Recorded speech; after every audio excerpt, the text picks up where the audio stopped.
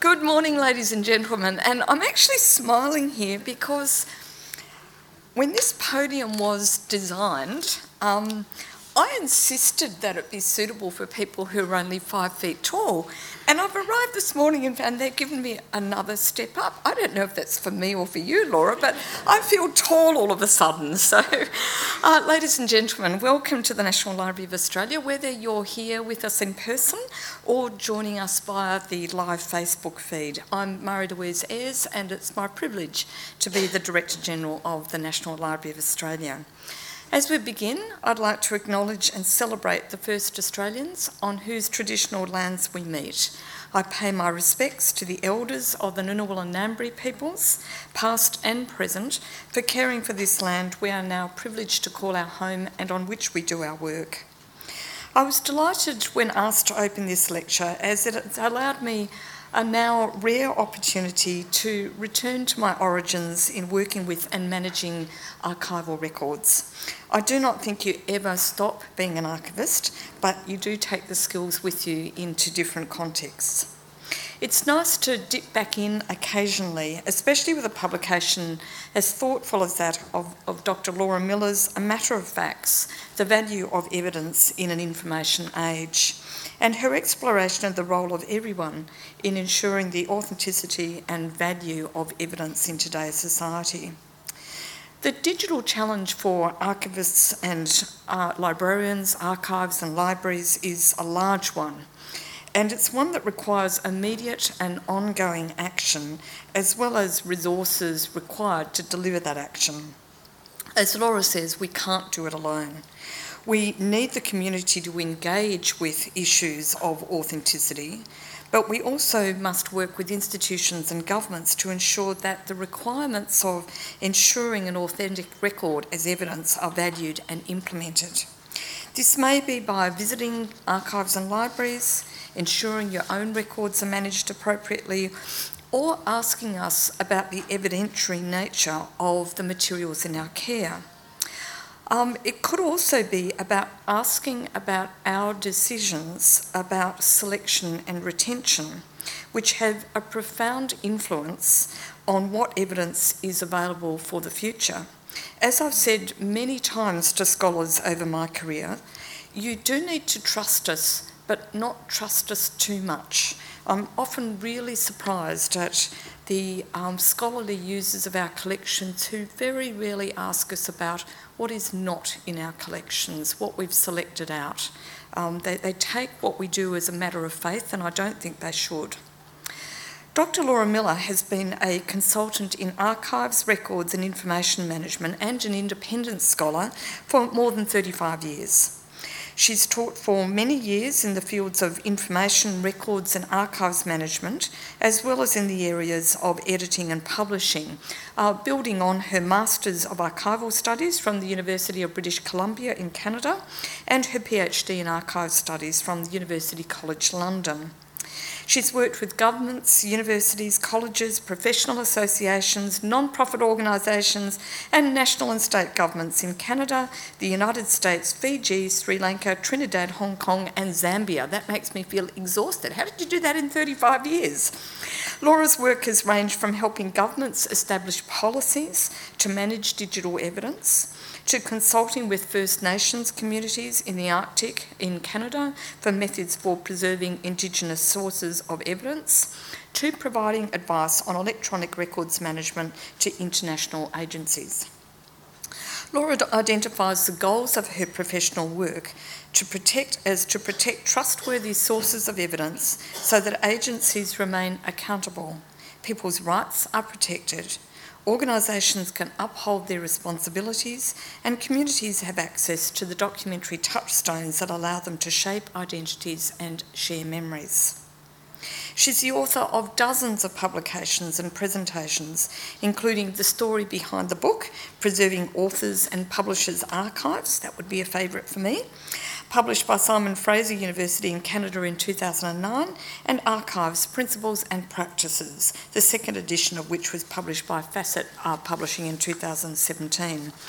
Laura and her husband live in the community of Roberts Creek on British Columbia's Sunshine Coast. And Laura, I don't know if you've ever visited Australia's Sunshine Coast in Queensland. It's a bit different, I think. Laura's been a regular visitor to Australia and to its various libraries and archives.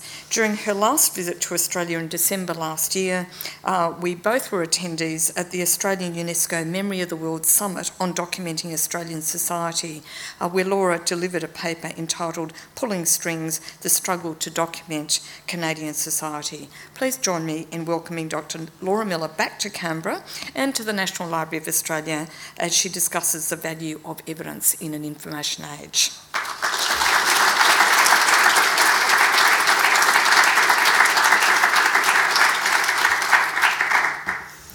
Thank you very much. And indeed, I'm only 5 feet tall, so yay for podiums. Podia. Thank you very much, and it's delightful to be here. And I want to extend my thanks to everyone at the National Library for offering me the chance to speak to you today, to Emma Jolly particularly for coordinating my visit. And I also want to thank the National Library and the National Archives of Australia and the Australian War Museum, who all hosted me last year when I came to visit to do some research in relation to this book. It was extremely helpful as I finalized the manuscript. I'm going to start with 2 apologies, even though I was always taught never apologize, never explain. The first apology is that I am bringing a good old-fashioned Canadian head cold, so I have got a bit of a scratchy throat, and I apologize if I sound a little bit less than dulcet in my tones. The other apology is that I have to confess to being an American. I am an American by birth. I came to Canada as a child of Canadian parents, and I lived in Canada from the age of 14. I consider myself a Canadian. But in 2016, when Donald Trump was elected, I suddenly found my American hackles rising. And I felt really very concerned about a country that I had not been so associated with for much of my life, even though my brother still lives on the other side of the border, and for many years would scold me for having made a mistake staying in Canada. He now wants me to help him get his Canadian passport renewed. So I have written this book for an American publisher with an American view in part, but not in total, because I have traveled around the world and I have worked around the world, and I think it's very important to look at these issues that I address in my book around the world.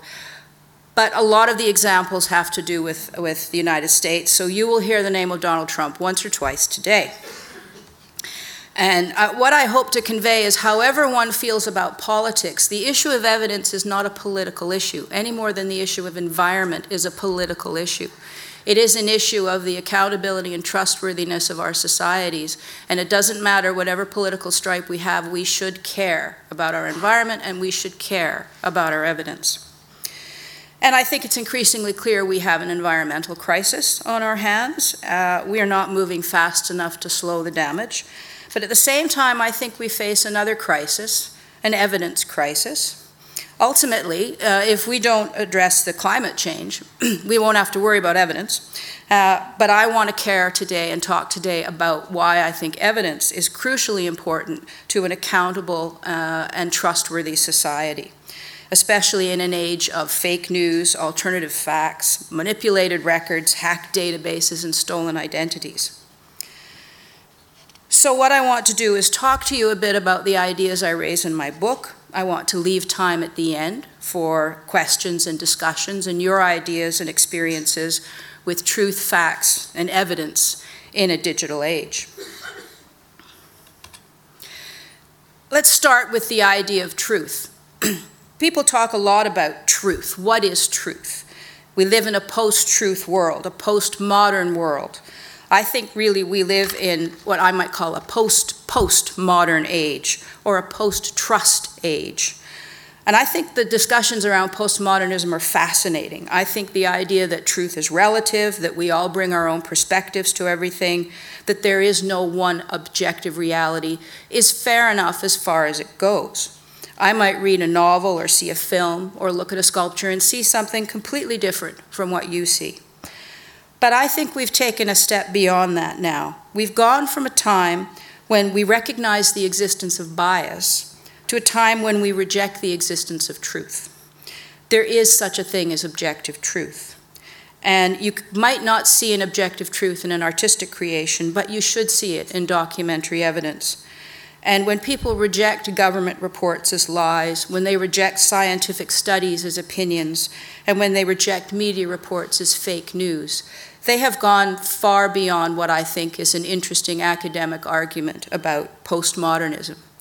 As the philosopher Lee McIntyre argued, it's all fun and games to attack truth in the academy, but what happens when one's tactics leak out into the hands of science deniers and conspiracy theorists, or thin-skinned politicians who insist their instincts are better than any evidence? Now, you may recall in 2018, Donald Trump's lawyer, Rudy Giuliani, who's getting a lot of press these days, was in an argument with Chuck Todd on NBC about whether or not Trump should testify before the Mueller inquiry. And Giuliani said, when you tell me Trump should testify because he's going to tell the truth, so he shouldn't worry, well, that's silly because it's somebody's version of the truth, it's not the truth. And when the journalist pushed at him, Giuliani shot back and said, truth isn't truth. And the fact is, Giuliani's right. Truth isn't truth. When we talk about truth, we can talk about many different things, but when we talk about a personal truth, and we go back to the origins of the word true, it doesn't mean accurate. It means loyal, faithful, devoted. It means we are true to each other, true to our cause, true to ourselves. So truth can be personal, and the truth of my truth isn't always your truth. So, for example, you may say that your truth is that you love Game of Thrones. My truth may be that I love Downton Abbey.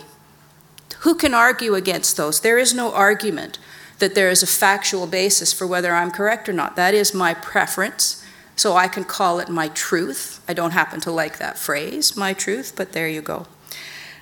We look back to when Bill Clinton got in trouble and was impeached and claimed he did not have sexual relations with that woman, Monica Lewinsky. He was telling the truth because he had an Old Testament version of what he thought sexual relations meant. It was true, right? But where's the fact behind the truth? So we have these relative truths. Truth isn't truth, but proof is proof. So when we are talking about truth in a post-truth age, we have to go to the next step. We need facts. So then we have to say, where are the facts? And that's where we're in the crisis today, because the facts are living in the digital world. And we are overwhelmed with data. Now, I'm going to come back to data, but I want to stop and say, let us just look at the deluge we're facing, which is one of the reasons that we have this breakdown in the idea of objective truth, is that everybody has data points that they can turn to that they're drowning us in all of these different discrete pieces of information. We are drowning, I believe, in digital data. And let me cite technology expert Bernard Marr, who says that people around the world generate 16 million text messages, 156 million emails, and 1 trillion photographs every day. That is 2.5 quintillion bytes of data whirling around the globe every day. So if you've got all that happening, how can you come up with one source of truth when you've got all of that whirling around? Now, I don't even know what a quintillion is. I failed math in grade 5, and it got worse from there. But 1 quintillion is one with 18 zeros after it. So what I did is I called up a couple of friends of mine, and I said, help me do the math here. I said, if you had 2.5 quintillion bytes of data a day, what is that? And they said, well, it's 2.5 billion gigabytes a day. Dummy. Okay, great. So then that means we generate 9.12 billion gigabytes of data every year. I don't know what that means. I don't understand what that means. But I was watching television and somebody was celebrating the fact that the Hubble telescope was 30 years old. And they said, guess what? The Hubble telescope sends back 910 gigabytes a year back to Earth. 17.5 gigabytes of raw data a week. Now, it was the 910 I liked because it sounded awfully close to 912, and I thought, I bet I can do some math around that. I've got 912 billion gigabytes of data going around the world in a year, 910 gigabytes the Hubble telescope can send back to Earth. I'm trying to figure out how much data we're actually dealing with. How long would it take for me to send that 1 year's worth of data back to Earth if I used the Hubble telescope? I did the math, I checked with my physics friends, and it said 1 billion years, 1 million millennia, 10 million centuries. 10 million centuries to send 1 year's worth of data that we create on this planet back to Earth from the Hubble telescope. No wonder we can't agree on one truth when we got all of that whirling around us. Now, my physics friend I asked about this, he said, but Laura, that's a really dumb analogy because the Hubble telescope's old. We've got faster stuff now. We can move it way faster now. And I went home and I thought about it and I said to my husband, I thought, what do you think? And he smiled and he says, yeah, we got faster cars too. A fat lot of good that's done us. We can build bigger and better technology. There is something called the cornucopia paradigm, which is that if we just keep building better, it will move faster and everything will work itself out. I think what we have to do is say that this pace is unsustainable. If we are going to come into some sort of evidence-based truth, we cannot keep drowning in the data that we are drowning ourselves in. So let me come back then to where do we go for the facts then in this world of swirling data if we want to try to link truth with facts and evidence. Now, the area I live in, Vancouver, near the Vancouver Art Gallery, is in a little small pocket of Canada that never ever sees snow. Well, maybe once a year we see about 5 flakes. We panic, we call the police, we say, what do we do? I always say my biggest weather-related crisis is that I might have to put socks on when I go outside. But in 2008, I took this picture outside of my favorite wine bar in Vancouver because it snowed. It snowed big time. Shut the city down for about a week. We marvel and then we panic. That's sort of par for the course for a British Columbian in my part of the world. So is it true that it snowed in 2008? Yeah, I took a picture.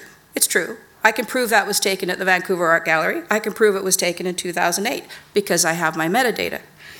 My photograph provides evidence. So yeah, it snowed, it's true. I have the fact, the statement, shown by the evidence, the photograph. So who cares? What matters is when somebody holds up this picture and says, well, there is no climate emergency. There's no global warming, it snowed. What's the problem? Now, a photograph of a single snowfall is a certain form of proof, absolutely. It is a piece of evidence. But it's a lesser form of proof than an accumulation of evidence that might come from climate scientists, from ice core samples, from long-range temperature measurements, from documentation about weather patterns. Those are stronger sources of proof than my one photograph. So in those billions and billions and quintillions of data floating around the Earth, are some elements of data that have evidential value and need to be protected as evidence. We need that evidence, and we need that if we're going to have well-grounded statements of fact. The fact is, it does snow. The photograph shows proof. The fact is, there is climate change and global warming. My photograph is not adequate proof of that. If we want an evidence-based truth, the truth that there is global warming, we need more than just a single photograph. We need more substantial sources of evidence.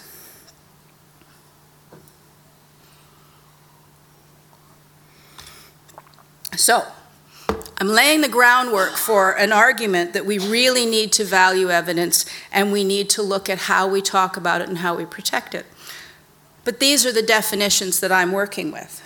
An evidence-based truth, as opposed to a personal truth, is a conclusion or perspective reached as a result of the analysis of an accumulation of facts. Facts are statements that can be proven by an analysis of the available evidence. And evidence is any source of information that provides demonstrable proof.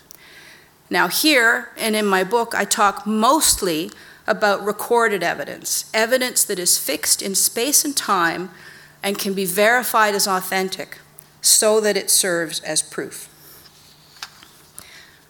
The fact might be gone. The snow may be a fact. When the snow melts, the only thing I have left to prove that it was there is going to be the evidence. Now, there are lots of types of evidence. There's archaeological, physical, circumstantial, anthropological, traditional, oral, hearsay, scientific. I am focusing on recorded evidence, but as I will talk about, I take that concept very fluidly because I believe there are lots of ways of defining evidence that are relevant to a particular culture and society. Evidence is a social construct. We decide in our society what we want to hold up as evidence, and we use it and protect it accordingly.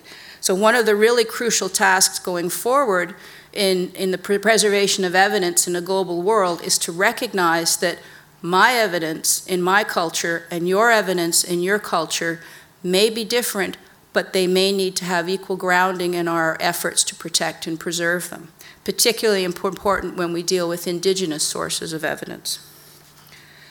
But to tell a story of what do I mean by how important this accumulation of evidence is, let me take you to Donald Trump.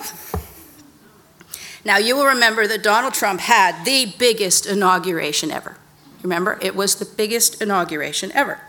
And Sean Spicer said so, and he'll probably win the dance competition because he is such a great person at telling us the truth, right?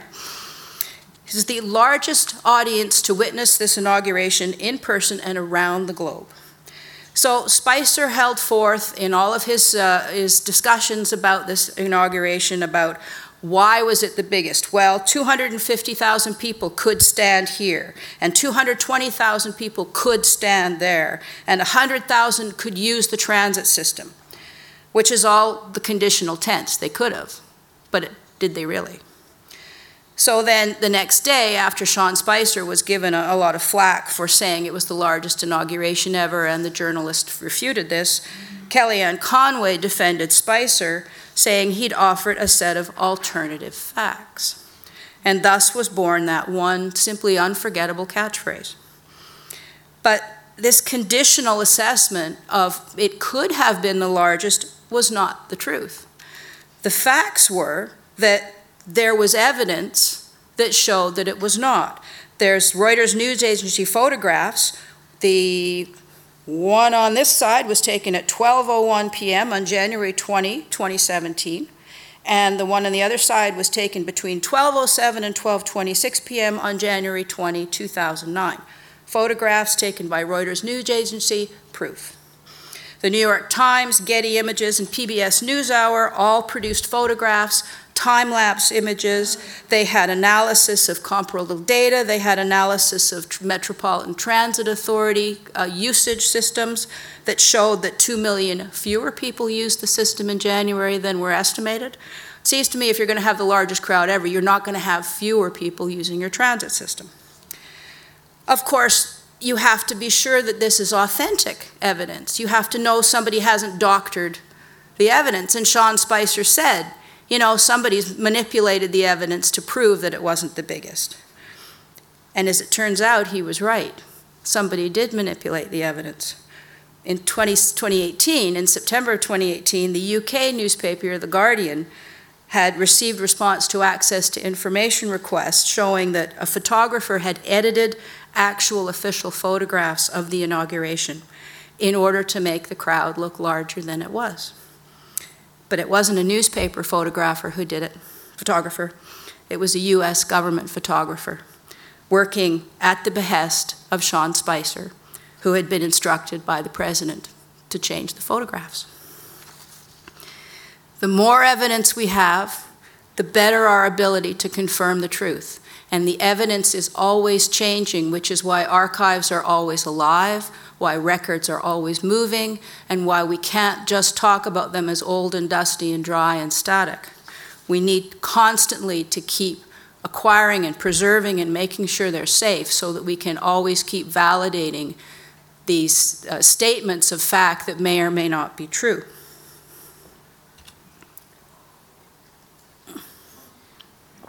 So what does it mean in the end, the truth matters, but only if it's based on sound and verifiable facts. Facts matter, but only if we can verify them not only the moment they happen, but later, when the snow has melted, when the inauguration crowds have gone away, when all we have left are the photographs or the transit data or whatever it is that's going to serve as our source of residual proof, which means that evidence matters more. Without the evidence, authentic and reliable evidence, we can't verify the facts and we can't establish the truth. And then you say, so what? So what do we need evidence for? Well, I think I've argued so far there is a real case for accountability. How can we hold someone to account if they're a government official for lying if we don't have evidence? The story of Donald Trump's inauguration demonstrates the power of evidence to counter lies and fake news and Kellyanne Conway's alternative facts. But records, archives, and data with evidential value and oral testimonies and other sources of evidence support other outcomes in society too. I think there are 3 reasons that we have evidence. First is accountability, to support just and honest dealings between people, to help ensure power brokers are held to account, to prevent misdeeds, or at least to seek justice after the fact. But the second reason we need evidence is to foster a sense of identity and connection. Records and data with evidential value connect us with our forebears. They give us a broader sense of who we are, of what we believed, and where we came from. And the third reason we keep evidence is to help us preserve our memories and support the creation of narratives and stories which we can use to share ideas about ourselves with others now and others in the future.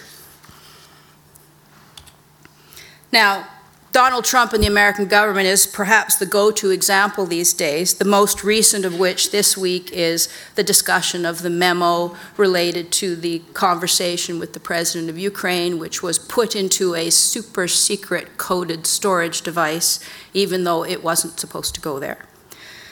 But there are many, many other examples from countries from Brazil to Hungary to Ukraine to Syria to Hong Kong and the United Kingdom. We have people in Hong Kong, protesters wearing masks in order to thwart facial recognition technology, which is capturing evidence of who they are. We have the stories in London about cameras capturing facial recognition without people knowing this is happening. You have your Australian cricket, which was the scandal that was identified by virtue of camera angles.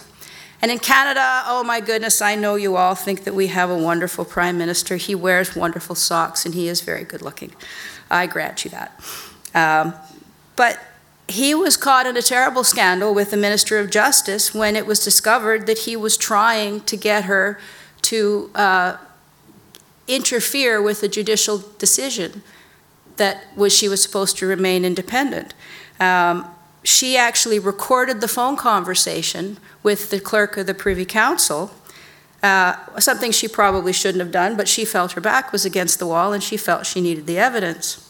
And the clerk says to her, I'm worried about a collision with the Prime Minister because he's pretty firm about this. It's very important to him. And what he was firm about was that he wanted her to ensure that a major construction company in Quebec not be charged with corruption and bribery, even though they had already previously been found guilty of the same, because they were Liberal Party supporters and in the Prime Minister's own writing. Now, this is all not a political issue, it's an evidential issue. The evidence says that there was something inappropriate going on. And I tell you this because I didn't come down here to slag off Australia. I know you care deeply about the law and the rule of law because, as I just told Emma, I just finished watching all 5 seasons of Rake. I know. I know how much you care about your parliament and that blue tarp. But next Monday, in my country, we go to the polls and we will see whether or not our Prime Minister is going to get a slap on the hand for having attempted to get in the way of justice and having that attempt recorded on evidence. So there are many, many stories around the world about the importance of evidence for accountability. This is perhaps today the most important reason, or the most front of house reason that we see for why evidence matters. But to me, it is by far not the only one. And I think the questions of identity and connection are crucially important. And again, you have many stories here in Australia. You have the 1995 report of the National Inquiry into the separation of Aboriginal and Torres Strait Islander children from their families, the Bringing Them Home report, which turned very much around the management and protection of evidence. We had our similar inquiry in Canada, our Truth and Reconciliation Commission, which talked about the impact of record keeping on Indigenous children who'd been sent to residential schools across the country. The goal of the Truth and Reconciliation Commission was to uncover the truth, but in fact the goal was to uncover evidence.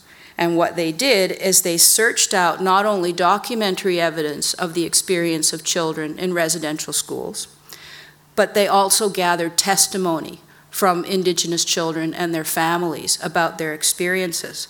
They recorded interviews, they looked for oral traditions within the Indigenous communities, and they gathered together all that testimony, and they are now preserving it in a National Centre for Truth and Reconciliation in Winnipeg, Manitoba. It's serving as a source of proof and truth for a piece of history that we're not proud of in Canada, but it is opening up dialogue and discussion about reconciliation, which is perhaps a good outcome. So paper records might be evidence, but databases, oral testimonies, stone carvings, and emojis can be evidence too, and they can all be used to help us frame identity and connection. Evidence also helps us preserve memories and create narratives. What are our family histories and our stories if we don't have proof of our ancestors, our parents, our grandparents? One of my favorite stories when I was researching the book relates to this man, John Hartley, who had been filmed in a British Army film called Calling Blighty. What happened was that the British Army would bring together soldiers, particularly in Asia, Burma, Malaya, and they'd all be brought together by where they lived, in this case in the Manchester area. And they'd film them, they'd give them 20 seconds to say hello to their families, and then they'd send the film home so that everybody in the town in Manchester could come and watch the families in their town see them on film. About 400 short films were made between 1944 and 46, but only 64 are known to survive. 40 were found in the basement of Manchester's Town Hall in 1984. In 2005, the films were shown as part of a Channel 4 documentary, and the daughter of John Hartley was brought to watch the film. Her father, this Corporal John Hartley, was seen there, and I love listening to his voice because he says, best wishes to Mildred, mother and dad, trust you're all well, I'm in the pink. And he was killed about a week or 2 weeks later. And she never knew him. She was born after he'd gone overseas. Her mother had destroyed all the records she had of him, changed her daughter's name to her stepfather's name. She never even knew about him until she saw him in 2015 and she could hear his voice for the very first time.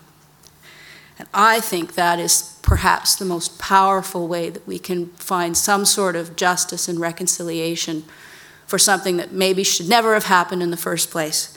But what a wonderful gift she had to be able to hear his voice because the evidence had survived, if only precariously, in the basement of the town hall in Manchester. So if evidence is this valuable, then crisis, what crisis?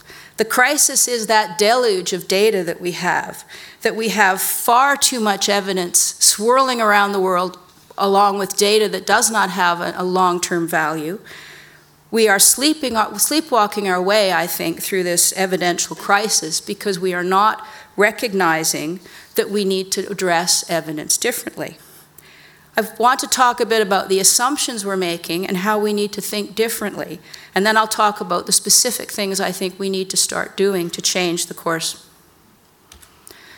The first assumption is that we know what we mean when we talk about evidence or when we talk about archives, records, or data. When I say to somebody I'm an archivist, first of all, they have no idea what I'm doing, and then when I say I look after records, they say, oh, old stuff in libraries. said, well, old stuff in libraries, but the new stuff in your phone, and the new stuff in the cloud, and the digital stuff. Oh, that's not archives. Yes, it's archives. We have far too many assumptions about these words, which is one of the reasons I shy away from using the word archives now and prefer the word evidence.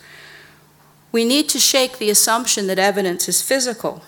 Evidence now is overwhelmingly digital. It is not static and dusty and old. It is fluid and moving and changeable. Facebook posts are used as proof. We saw that with Cambridge Analytica scandal in the Brexit story. Oral testimonies can be admitted as evidence in court. Databases hold information with evidential value. Facial recognition software is just the latest of the types of evidence that we are starting to realize needs to be protected.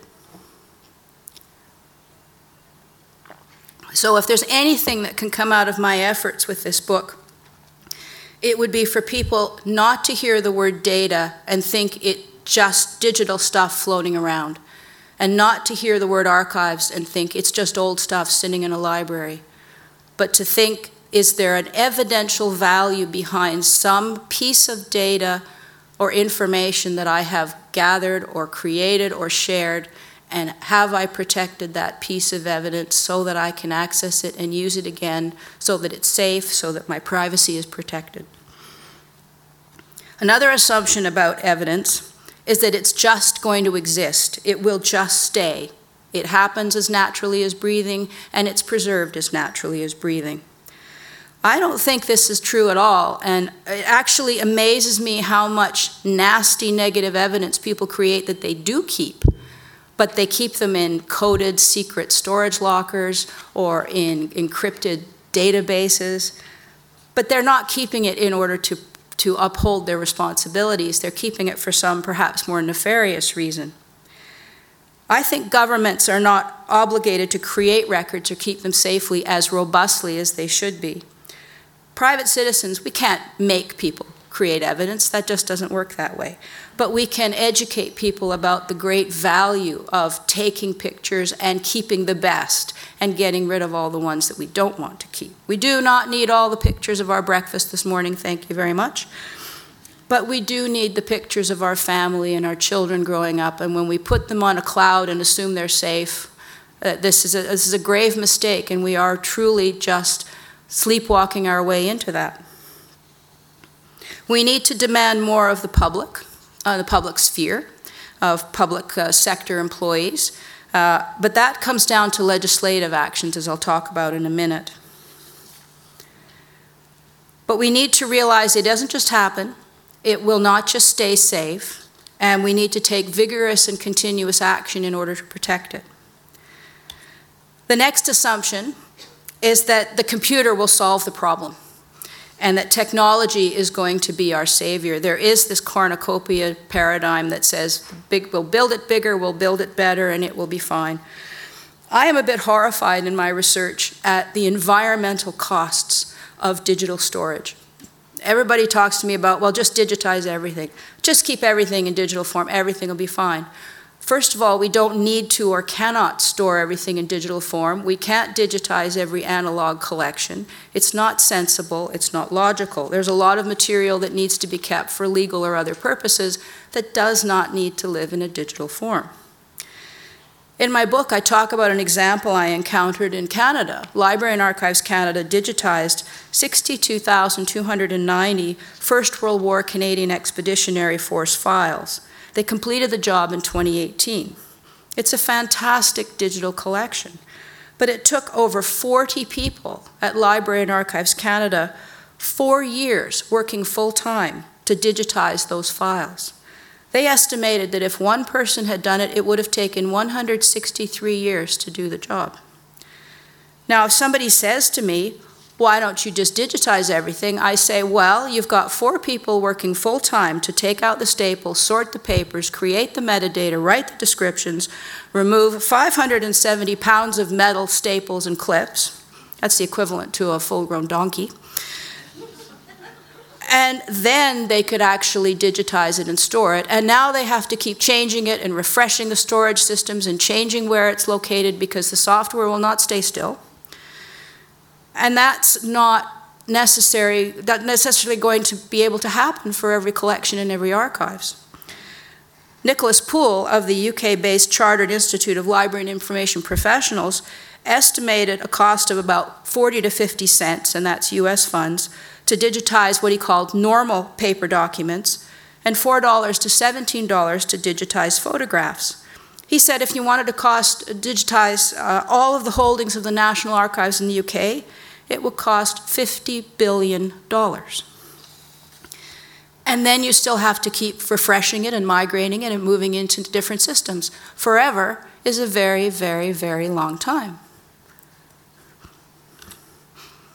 So what do we do in the face of these realities? And I haven't even talked about cyber attacks and hacking and leaking and all of these other things that can happen when you have a digital world. Well, I'm going to end by letting you know the things I think we need to do. First, we need to look at those definitions. What do we mean when we talk about data and evidence and information? Then we need to look at our legislative and regulatory environments. We need to look at our ethical frameworks. We need to engage much more actively with evidence and with each other. And we need to raise awareness of the value of it and participate much more actively in its care. Let me talk about those before I end. First, as I said before, we need to hammer home these definitions. We need to say data is not just data. It is not anonymous. It is not passive. It is not vague. It can carry evidential value. We need to look at the word archives and say, it does not have to mean old or static or dry or dusty. We need to look very hard at the terms we use and not just assume that because we saw that word 50 years ago it meant one thing, doesn't mean it's going to mean the same, because we live in a world of changing communications, which means changing information, which means changing evidence. We need to modernize our legislation and regulations. The European GDPR, or General Data Protection Regulation, I think is a very good model, though it does have its flaws. We need much more robust privacy legislation, and I think we need to look at the idea of duty to document for the public sector. But again, the main change I would make in the legislative and regulatory world would be to reconcile all these different definitions. One law might say data, but is really referring to evidence. Another might refer to information, but is really referring to evidence. The definitions can be overlapping, contradictory, and complicated. What is data in one realm might be evidence in another. We also need to look at third-party regulation. Facebook is worth about $140 billion. Google is worth $100 billion. And Apple is worth almost $1 trillion. These are not public utilities. They're social media providers. Are they publishers? Are they private agencies? We have entered a world where our digital communications and relationships need to be looked at completely differently. We need new regulations in order to address this in terms of privacy, access, intellectual property, and the protection of evidence. Now, when I say this, I am not advocating for laws that limit free speech or freedom of expression. I don't believe that at all. Quite the contrary, I think we need laws that support transparency and honesty. But we need to do something about third-party providers such as Facebook or Google who seem to feel that somehow they are neutral platforms. I think we need to look completely differently at the ethical framework around technology, starting but not ending with artificial intelligence. So we're looking at facial recognition technology, and it is fascinating to me just this week to see how many jurisdictions are banning, if only temporary, the use of facial recognition technology in cameras because they're saying, wait a minute, we need to think about this. Perhaps the light is dawning now that we say we have all this technology, and as my mother used to say to me, Laura, just because Johnny's mother lets him do it doesn't make it right. So just because we can use these technologies doesn't necessarily mean that we should without some very deep scrutiny. We can say no. I think we need to look at how governments prioritize the use of technology as well. it is amazing to me, again, the environmental costs and the energy costs of using computer technology. Are we assuming that everybody will have to have a smartphone in order to access their health records? That everybody will have to have technology in order to rent a house or buy groceries or anything? We don't even use it for making a phone call anymore. Where is the equity in that if we don't have adequate energy sources and if people don't have a home where they can actually recharge their phones? Are we going to set up an environment where everybody has to be stopped and plugged in every once in a while in order to be able to carry on with their working life? Next, we need to engage not only with evidence, but with the mediators who use that evidence, such as historians, genealogists, statisticians, and journalists. I think the big call now is for us, as in my world, the record-keeping world, to work much more closely with journalists, because we need to make sure that journalism stays alive, because then the records will be protected. If people are not in the town hall listening to the meetings and holding the government officials to account, then the stories will not be out there for the public to know that maybe there's something going on in town hall that they should be aware of. But they will also not see the value in keeping the records if there isn't somebody actually issuing an access to information request, or somebody doing research, or somebody demanding that they be held accountable by virtue of the evidence they leave behind. I think there is a serious knock-on effect for evidence in the decline of newspapers and journalism around the world. And so if I were to ask anybody to do anything right now, I'd say subscribe to a newspaper, because then it's a support for journalism and a support for people who are going to use records and evidence to further their cause. Finally, I think we need to engage, inspire, and educate. In the 1990s, about 300,000 South Africans died of AIDS-related illnesses. Some people say in part because South African President Thabo Mbeki refused scientific facts, refused evidence that proved that AIDS was transmitted by a virus. This was a personal truth masquerading as policy. In 2018, on the other hand, the BBC reported a study by academics in Uganda and Norway working with students in Kampala, Uganda, in the broadcast called You Can Handle the Truth, that showed that children as young as 10 could distinguish the scientific basis for viruses like AIDS and distinguish them from local myths about the disease with only basic education and training. We need to train children to understand what evidence is. We need historicity as much as we need literacy. We need to engage with them and raise awareness of the value. We need to embrace and visit archives, visit libraries, write letters to the paper when you see an exhibit that you like that includes documentary materials. Let the world know that this matters. I'm going to end with Orwell because we must, because we live in Orwellian times. And in my book, I quote this quote from 1984. When memory failed and written records were falsified, when that happened, the claim of the party to have improved the conditions of human life had got to be accepted because there did not exist and never again could exist any standard against which it could be tested.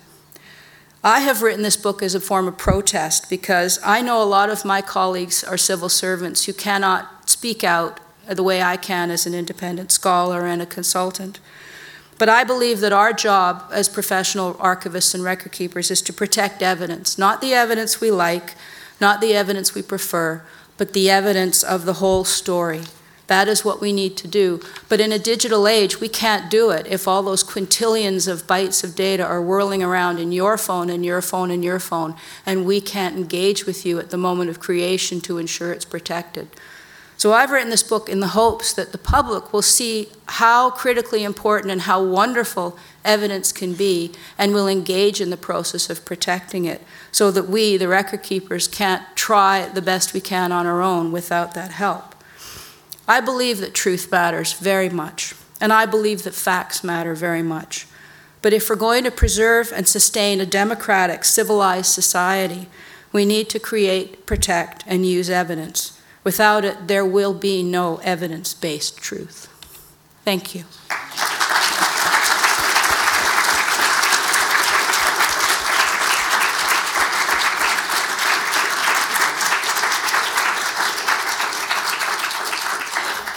very much.